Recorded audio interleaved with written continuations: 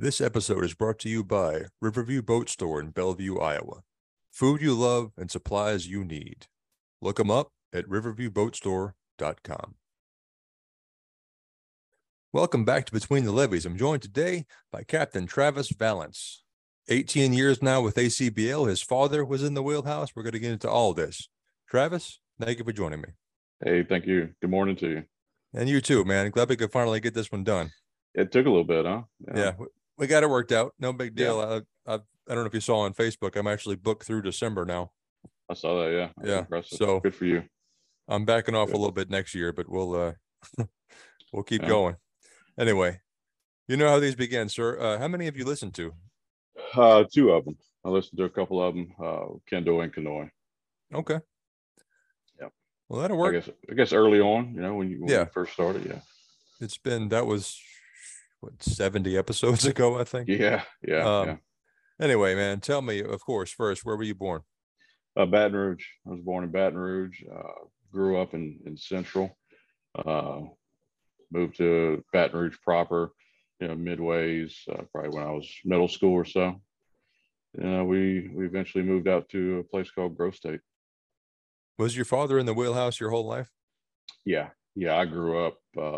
He was already in the industry for a while. So growing up, that was my impression. Him coming home every day. He did a variety of things. He was in the fleet. He was in the canal. Never did heavy tows, but he was local in the fleets. Tell me what you can about his career. Well, I mean, it was a huge impression on me growing up. I remember, going to the parking lot, picking him up with my mom as a kid. Seeing him getting off the boat. We had one vehicle back then, if I remember. Just seeing him getting off the boat. Back then, those days it was a lot different. Obviously, just seeing everybody, deck crew, drenched in sweat, grease, long hair, tattoos, seeing all those guys coming off there, and it was something for a kid to see. I thought to myself, wow, these guys are pretty cool, and seeing him being the captain, it was an amazing, feeling for sure. Did you ever get a chance to step on the boat with him?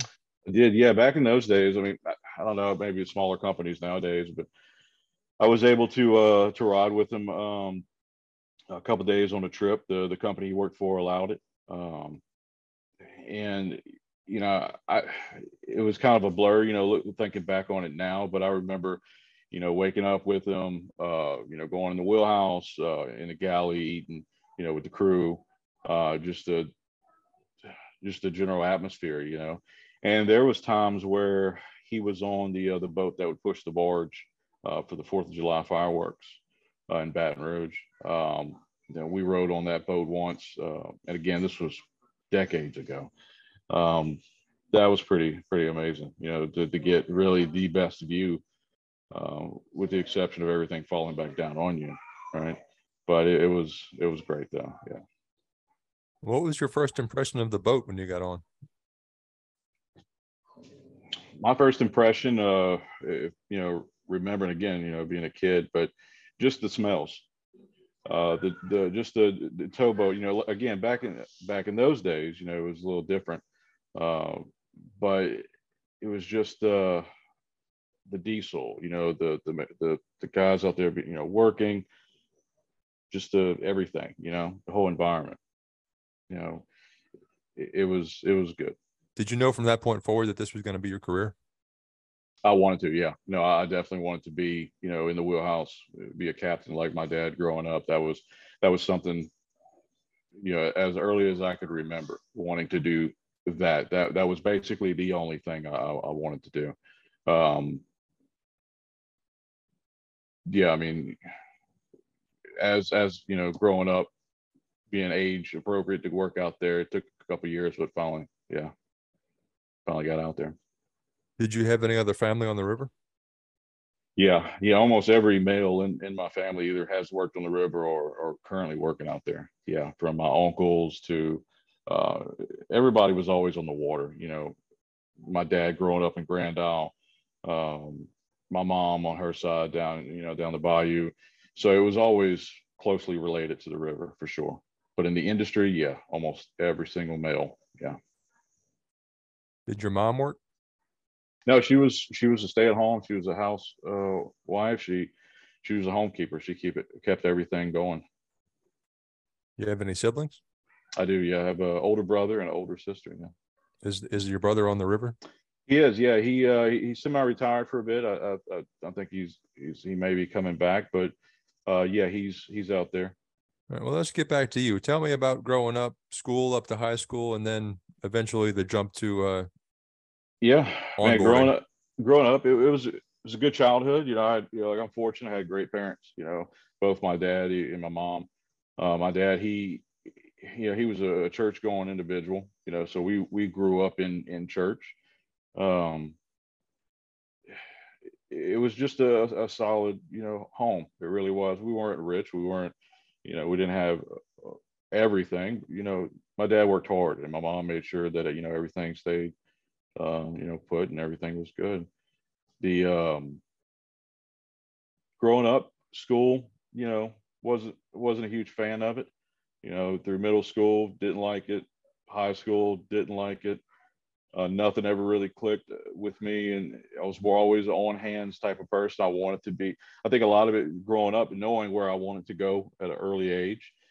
I saw a lot of the other stuff and thought, I don't think I need to know all these things to be a captain. True proved to be, wrong. But the yeah, I mean, going into the high school early on, I knew it wasn't going to be for me.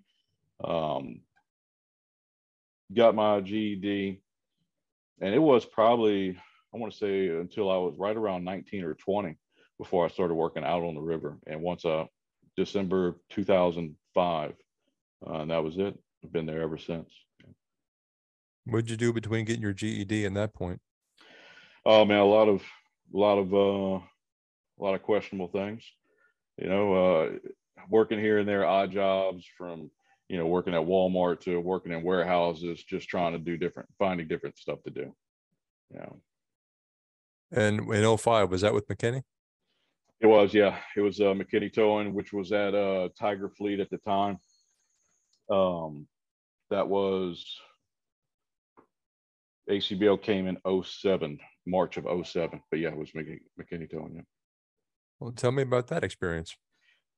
Got hired on. They were, was fortunate enough I was able to start out with my dad. They on the Shannon Holston at Tiger Fleet, worked with him, and everything growing up, you have this image, you have this perspective, and when you actually get there, everything changes. It is not, as you thought it was growing up. It's real. This is where we are. We're really doing it now. Probably for that first year, man, I was all over the place. Probably not the best deckhand for sure.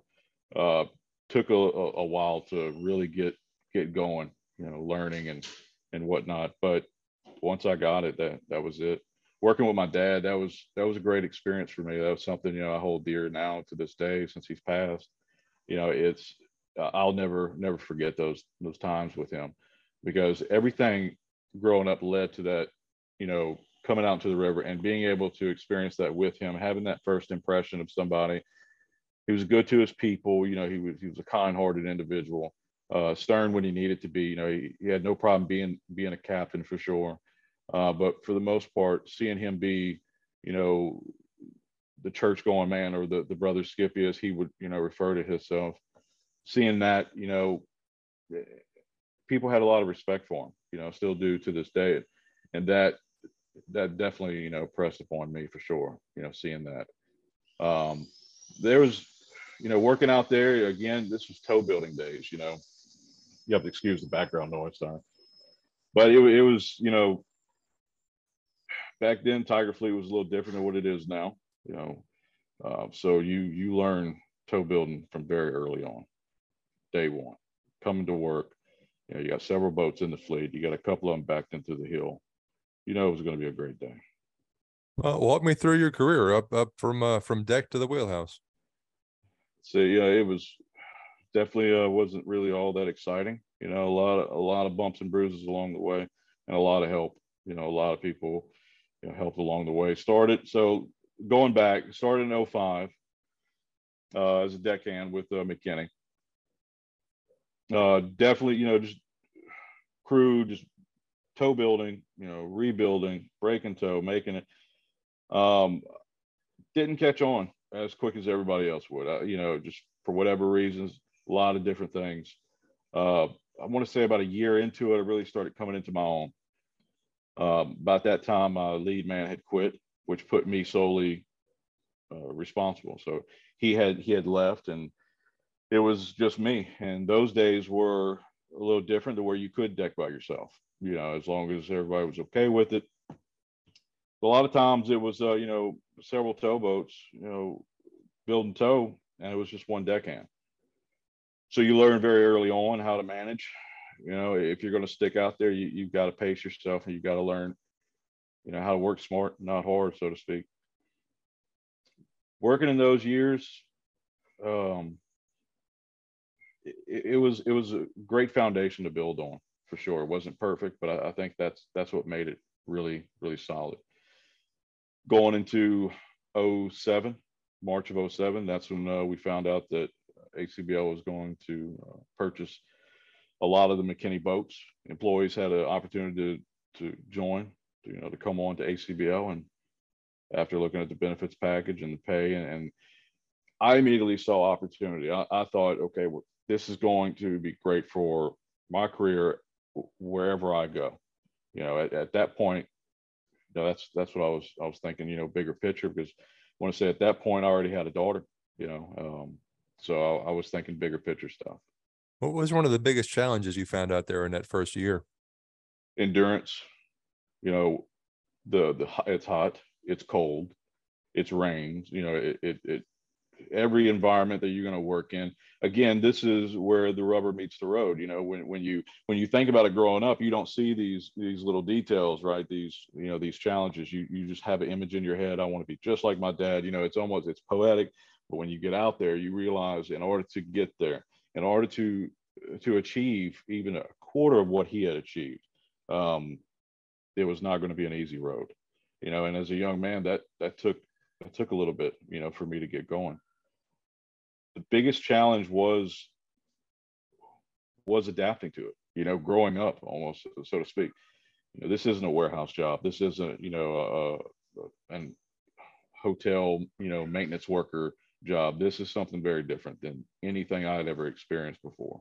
This was reality, you know, and you're outside, and when you want the wind to blow, it does not blow. You know, when you want that shade, there is none. You know, the steel is always hot. You know, the ratchets are always going to be heavy, and so is the wires. You know, rigging is, you know, is a killer. So yeah, my first first huge impression was just settling in. And then how many years with ACBL until you climbed up into the wheelhouse? This was, let's see, from '07. There was a period, let's see, from '07 on, I want to say into maybe 2011, 12 was me decking. At that point, I came across an individual who to this day is a mentor, you know, to me. By far, I'd say everybody I ever encountered, excluding my dad, that, you know, he was the reason to really give me the opportunity to really, you know, get a chance to do something. That was he was a senior lead. He's since retired, but George Tobias. You know, he was, you know, he had trained hundreds of people at ACBL. When he came out on tow, you know, he was a Unit 1, you know, first mate on the Frank Raider, I believe it was. Every time they would come into the fleet, you know, you start learning the names of these boats, and you know the big boys that come in there. That's going to be, we're going to be digging in their tow. We're going to be making it, you know, building it from scratch, or either, you know, rebuilding it. Coming across a good solid crew on the mainline boat was huge. You know, guys that would already have the rigging broken down, already have the barge down. So you, and George was that type of person. He was the top of the top, in my opinion. You get out there, and he already had the barges broke down. His guys were already running out ratchets. I mean, the example of, in my opinion, of what it was to, to do that role successfully. Working with him whenever he would come into the fleet, was huge. And of course, he had been out in the industry for so long, just as my dad, and they had known each other from, the Deville days in Donaldsonville. So meeting him and just catching up with him, just shooting the breeze, finding out that, he knew my dad, he worked with me, and just kind of started from there. And he, one of the things that he had done with ACBL was teach RS1 classes, our training classes. When he wasn't out on tow, he would come out with a class of new employees, deck crew, and they would come to Tiger Fleet. At that time, that was the tow building fleet. They'd come out, they'd train, they'd get on the boats, they'd be dropped on the tow, and that's what they would do all day, him and new hires. So seeing him interact, seeing him teach, being a mentor for them, that kind of impressed upon me. That was something I was interested in doing. Knowing my background, knowing that it took a while for me to get started. I didn't have the easy going, I made it a lot more difficult than what I needed it to. Learning how to lay wires, because you got to understand, not every fitting is going to be right next to one another. You're going to have eyeball fittings. You're going to have oversized barges that's going to throw everything off. A lot of troubleshooting. And early on, when, after my lead man had done left, it was just me trying to figure this out. So seeing these new hires come in, I thought maybe I had something to offer. Talking with him, working with him out on tow, working with the new hires, I had a liking for helping people. And again, I think this goes back to growing up with somebody like my mom, like my dad, somebody that wants to help people. So that was my introduction to George and new hires. And I was able to get an opportunity to teach an RS1 class, what we call a river seamanship. Well, at first went in there to be more of a helper on my time off. Came in for a couple of days helping them through a variety of different things, and I got comfortable speaking in front of 15, 20 people here and there, going out on tow, with them on my off time. So it was an opportunity, and the more I did it, the more I loved it. At that point, while the wheelhouse was always in the foreground, it's always something I wanted to achieve for sure. To get there, I started seeing other opportunity. And, again, working with George and meeting him and, all the different people that taught those classes and different people in management, learning how things, work behind the scenes on the other side of the levee. Doing that after a while, was able to become an RS1 instructor. Almost full-time permanently when I wasn't teaching classes. It was, on tow. It was going, building tow, time off, going back, back on the boats. And I'd say it wasn't until a little while later, at that time, they had started an environment, what's the word, more like a QE, an evaluator for our fleets. That was basically somebody that come out, work with deck crew that it's ready to be promoted. If there was anything that they needed help on, policies or procedures or just work practices. So that's where I was. The role popped up. I applied for it. It was a QE. The official title was QE, Qualified Examiner. Not too many people wanted the job. Nobody really wanted that position because it puts you in a position to where it's easy to fail for sure, because you have, a lot of eyes on you. You're the person going out, evaluating these guys, making sure that, they know their stuff, just as the captain had stated, helping them where they need it, and, signing off, on our end. Working with the captain, in that position as QE, when I got the position, that was, again, evaluate individuals, train RS1 new hires, and deck here and there where they needed me. So it was almost like three different roles I was tackling, and that was good. It was a great experience. I'd say to this day, of all the roles that I've had, I think that was probably the most one of the more meaningful roles for sure. It's something I really felt, because it was helping people. It was giving them. It was making sure that they got a shot. Individuals that was passed up, passed over, that didn't have it easy. They finally got a chance to show, and just being part of that, it was huge for me. Let's see. So we got deckhand, moving up to lead. Eventually senior lead, working at Tiger, going to work at CCI Baton Rouge when ACBL was there, learning dead eye wires, going through the locks, the pour down locks. Yeah, I mean, moving on to the QE role until 2013. And I have to say that's whenever I first met Jeff Kendall, and that's when everything changed for me professionally. Fill me in on the next steps. I at that point, I had gotten to the QE role pretty good. It was only me at that point in ACBL. We only had Tiger Fleet, Ormont, and Harahan. I would jump between those three fleets, evaluating people. The again, RS1 classes, training those. I became proficient in that. Teaching my own classes. When George would have to go back on the boats, and then they still needed classes to be taught, I would jump in, because the type of work schedule, we'd have it down in Port Allen, where it was 2-week classes back then. And I want to say it was around that time, I can't remember the exact year, but that's when Mark Canoy, Jeff Kendall, and a variety of other people had came to ACBL. And I met Jeff,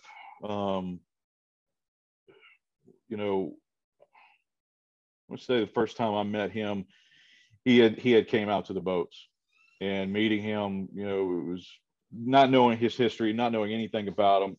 He was very, polite, well-spoken, individual. You could tell, this guy was quick. He was very astute.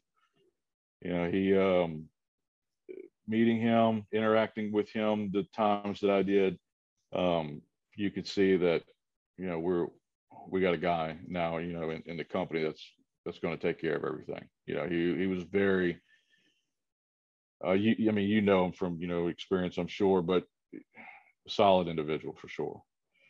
There was a position that opened up in Armont, the assistant facility manager position. That role was previously led by a individual, again, a mentor of mine, the late Mark Duplantis. He was the facility manager of Ormont, and for a number of years, and he had built a great thing down there for sure. A great guy,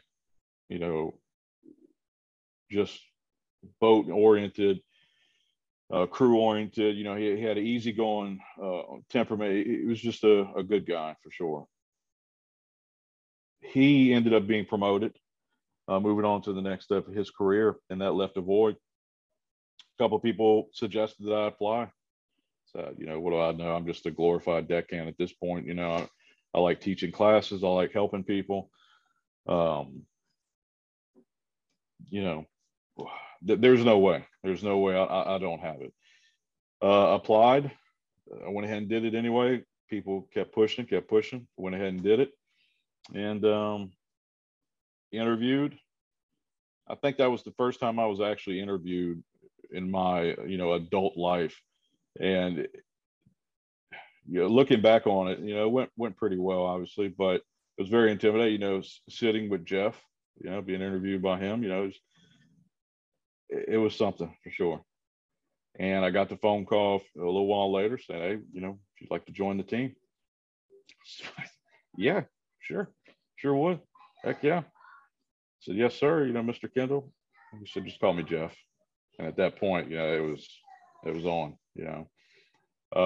Went on to Ormont, and throughout my career, I had been to Ormont. I had met captains over there. I'd met the deck crew. In fact, most of the deck crew at that point had already been there for a while or passed through the RS1 classes that I trained. So I already had some interaction with them. I already knew the crews. I already knew the crew rotations, the crew schedules. At that point, the operation had moved heavily to Ormont, a lot of the tow building. So I was already familiar with the tow building aspect of it.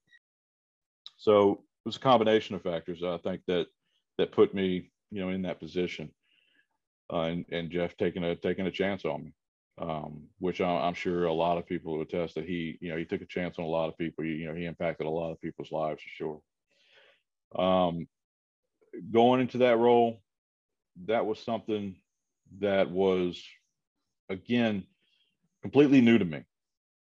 I knew the boats, I knew the crews, but the operational aspect of it, and that's where I came across individuals that helped me, kind of mentored me, that was there. Went into it with the crews. One of the first things I did coming on was, started to meet people, interacting with the shore side, meeting the supervisors, the welders, the fitters, every individual that was going to work there. I wanted to know who they were. Had opportunity once, met the shore side personnel, moved on to the boats, meeting the deck crew. Again, I knew a majority of them. Meeting the wheelhouse personnel, talking with them, but this time in a different perspective, because, in this role, it was, lack of a better term, it was as a port captain of these fleet boats. I had, it was four fleet boats at the time. By the time I left, it was 5. I was in that role for several years. Had its challenges from day one. Dealing with an injury from the very first day, and seeing it through. That, as Jeff said, it was almost like baptism by fire. It was, looking back, all those scenarios, all those challenges would later benefit me as a captain for sure. It was a great time. My time in Ormont, again, I wouldn't change anything. A lot of learning, a lot of tough love, a lot of phone calls in the middle of the night, right? A lot of phone calls when, holidays, it didn't matter, but you accept that responsibility when you take a role like that. Working with those guys, from the holidays, to the dead, dog days of summer, being there for them when they need it, because that's the thing. What I've learned early on is the captains, they know their job. You don't have to get involved to the point to where you're causing problems. Make sure that they have the resources they need. Trust them when they say, we trust these guys to build our tows, to move our barges. So when they say something, when they speak, listen. Especially when it comes from lead boat. Again, growing up, my dad ran lead boat. I believe it was Donaldsonville at the time. I remember those days where he would come home exhausted, mentally exhausted from running lead boat. So my respect for that role, for that position, going into it, I knew that was one of the most, more the one position that would take the most time into helping and learning, making sure that they had. Not saying the second boat or third boats were any different, but that's going to be the heart of your fleet. That's going to be the guy. Making sure I communicated with him to the point to where I knew what was going on, what to expect, no surprises, making sure they had everything, they needed. And also, getting out and riding with them constantly, for sure. And what was the job transition eventually? Was the next step the wheelhouse? Yeah, that was, so I held that role for a couple of years. And in that time period, being on the boats, again, going on my days, or what will be my days off here and there, at that point, an opportunity presented itself to become a steersman. I look at it as more of it's a vertical move, but the possibilities were, endless for me. I felt at that point I had acquired a lot of different experience from where I had started as a deckhand with a, little McKinney bag with a, huge flashlight, hard hat. That first year, ups and downs, muscling through it, working through it, and then here I am now. So moving into the wheelhouse, I had reached out. One of the things, what I had done at Ormont was anytime a boat would go into the fleet, I'd reach out to them when they left. How's things? How was the tow? Anything, you want to pass on to me? Was there any problems or anything that, just whatever. There's at that time I also had port mates or fleet mates is what we would call them. What his job would be to walk the tow, make sure everything is solid, make sure everything before it leaves. The idea in Ormont was for a southbounder to come in. Again, we didn't have Belmont or Convent at that time, so we took all the southbounders in, land them, break out. They would face up to the northbounder and go. Yeah, of course, any delay that we'd have to work through it. But the fleet mate, he would walk the tow, make sure everything was solid, wired up properly. 3 hours. That was the goal from the moment they land in the fleet to the moment they leave. That was the turn. Calling these captains, talking with them, building relationships with them, finding out if there was any problems. Because a lot of times, sometimes they just need to complain. They just need to vent. More often than not, though, it was all praises for those guys at Ormont, and I made sure that was communicated back to them. Doing our job is not easy. It's a high turnover in a deck crew. It's not something most people grow up wanting to do. But making sure that they receive their praises, make sure they receive, hey, this is why we do what we do, in a sense. But by doing so, built a relationship with a lot of captains. One of the captains, again, person that means the world to me, was captain on the motor vessel Steve Warden. He was a shuttle boat, still is, I believe, working in the Gulf. Was Captain Mark Waltman. This is an old school captain. This was an individual that pulled no punches. He had the knowledge. He was very old school. Growing up, that was my image. That old school style, captain. And I reached out to him when it came time for me to move on to my next step. And I asked him if I could steer under him, if it just be a part-time, be a full-time, whatever, just an opportunity. I knew what I was getting myself into because I knew he had the reputation of, being, again, old school in his ways. He's gonna do things the right way. He's gonna do it, the first time. No play, no BS. He said, yeah. And I trained under him. I steered under him for, I want to say it was close to 5 or so trips. And they started pulling deck crew or steersmen to fleets, to different boats to get a variety of different experience. Opportunity came for me to go back to the fleet and work on headlining, work on downstream, work on light boat maneuvering. And at that time, that was when ACBL got their first Z drive, or had gotten their first Z drive, the American way, and got an opportunity from there. And the rest is, yeah. I mean, at that point on, it goes, on and on for sure. Yeah, steered Steve Warden in the fleet with a variety of different captains. Yeah, I've been on the American way a few times. Yeah. I got on at Tiger. It was probably, I don't know, 8 or 9 in the morning. And that was when Towworks was just rolling out. So I stuck around for Backwatch to come on. Yeah. Rode out with 10 from Tiger to CCI. Mm-hmm. That was about 5:30. We didn't leave CCI till 2 a.m. So yeah. I got stuck out there for quite a while. But anyway, yeah. Is that boat back operating? I know it Yeah, had a yeah, little incident. Yeah. it's back. Yeah, it's in the canal. It's in the canal now. Okay. But it's converted to live on. Yeah. Well, where all have you run behind the sticks? It's great. Again, I think about this every once in a while. Going where I started, right, to where I am now has been it's been a crazy journey. And it's not over. There's still, God willing, so much more. Started, so it would be Fleet Work, Belmont, Convent, Armont, Tiger. This is being turned loose as a wheelman, as a captain. So those fleets, a few years after I was turned loose in the fleets, opportunity popped up in the canals.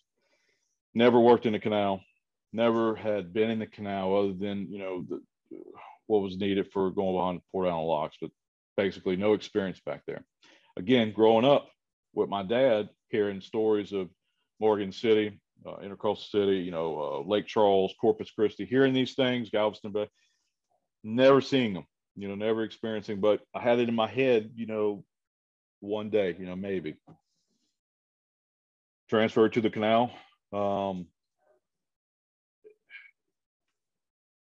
I had already, again, when you work in the fleet, you get great light boat maneuvering, great headlining, experience.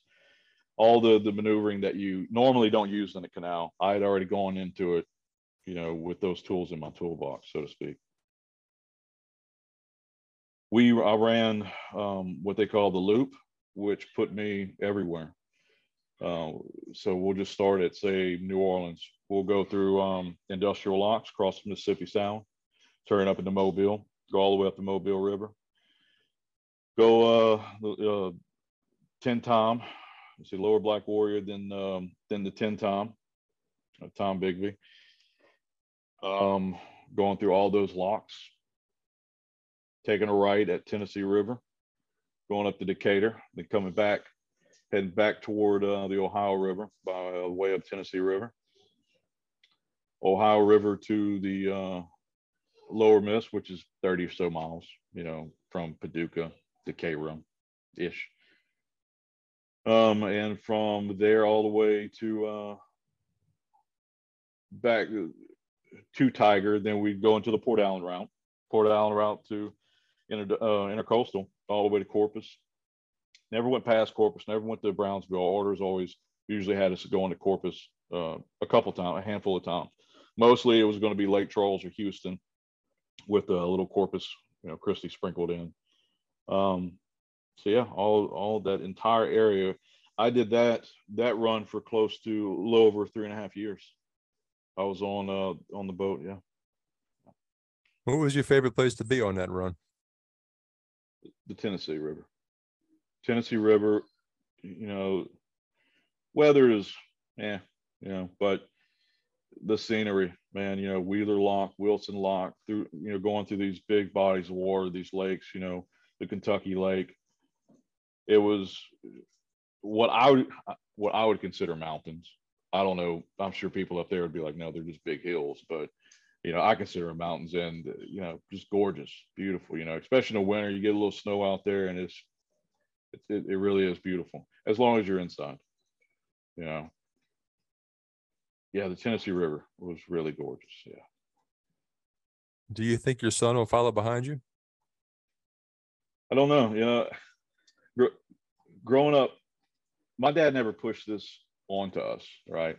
It was, my mom growing up, she didn't want any of her sons out on the river, because of those horror stories, because of those worst case scenarios.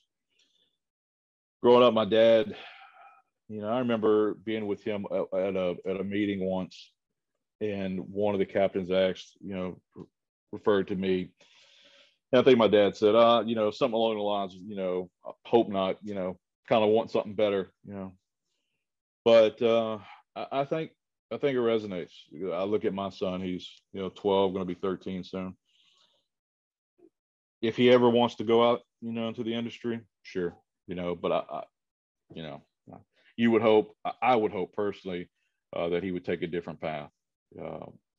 the industry has been good to my family for decades growing up, for sure. But I'd have no issue with him going elsewhere,